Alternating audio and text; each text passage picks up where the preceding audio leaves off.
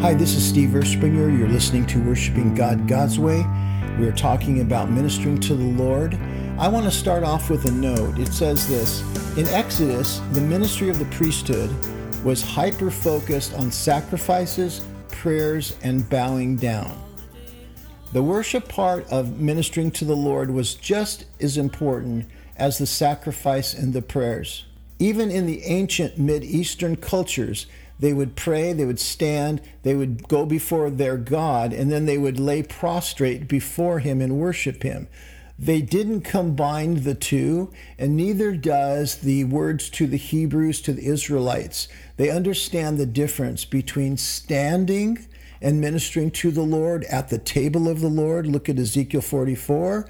And the difference between bowing down and worshiping him before his presence, in his presence, that we read about. It's important. But David brings the ark to Zion, but no longer is this ark just a traveling ark. Like the tent of Moses, it was a traveling ark. It was the table of the Lord that moved all over. And there's no songs, no celebrating. It was a fearful place. It was done once a year. They would go in and they would minister to the Lord, one man at a time.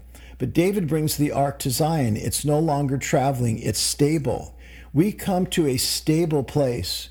We come to a place where God always returns to. He's very consistent. And we're surrounded by the sacrifices of joy and thanksgiving and praise, instruments, dancers, and choirs, and prayers. The ark, the table of the Lord, is the same table, but we do all the things that David brings to Mount Zion. And we said that before. But I want to say this: we don't just stop with 2 or 3 praise songs. You don't just put in 2 songs of thanksgiving, 1 song of praise. How about a choir number? And then let's end up with some prayer. That's not what God is asking for. That's not the kingdom of priests that he is talking about. When Watchman Nee wrote the book about the national priesthood of the believer, he talks about England as being a naval kingdom. He talks about the United States being a dollar kingdom. He talks about his own country, China, being an ethical kingdom, and India, a philosophical kingdom. That's his picture back in 1948. But here he calls the Hebrews, the Israelites, the priestly kingdom. We are part of that priestly kingdom. That's what's important. And for us to understand that in God's mind, the men are priests, the women are priests, the children are priests. Everyone in that nation is a priest. All of this kingdom is where we do nothing else but serve him and come to him at his table and minister to him. And apart from serving him, people in this nation, including men, women, and children, that's all they do.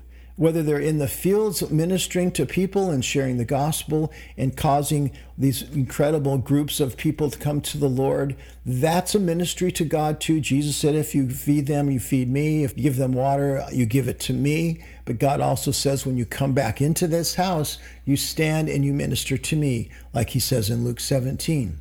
There's one thing that I'd like to note is that in Luke 17:7, Jesus says something very particular. He says, suppose this would happen to you. What if it was you and you were the master? Would you like the servants coming in without cleaning up, right from the fields, laying themselves down at your table and saying, here, feed me, I'm ready to eat? He puts it on us so we can see how he feels about it. God feels about things. He has ideas and thoughts. And when it comes to us ministering to him at his table, he cares about that. He wants that. He doesn't want us to be slack. He doesn't want us to be unprepared to wait in his presence. If you go to a restaurant and the waiter stands at your table, but they tell you what you should eat, or they tell you how much to pay, or they give you really bad service, most likely you're not going to appreciate it, and it'll probably reflect in the tip that you leave them. Now, God is saying this: I feel the same way when you come to me unprepared, without understanding what I want, or unwilling to wait for me to tell you what I want. That shows the intensity. That shows God's purpose. And it shows the depth of his being and how he really feels about people who will come and minister to him.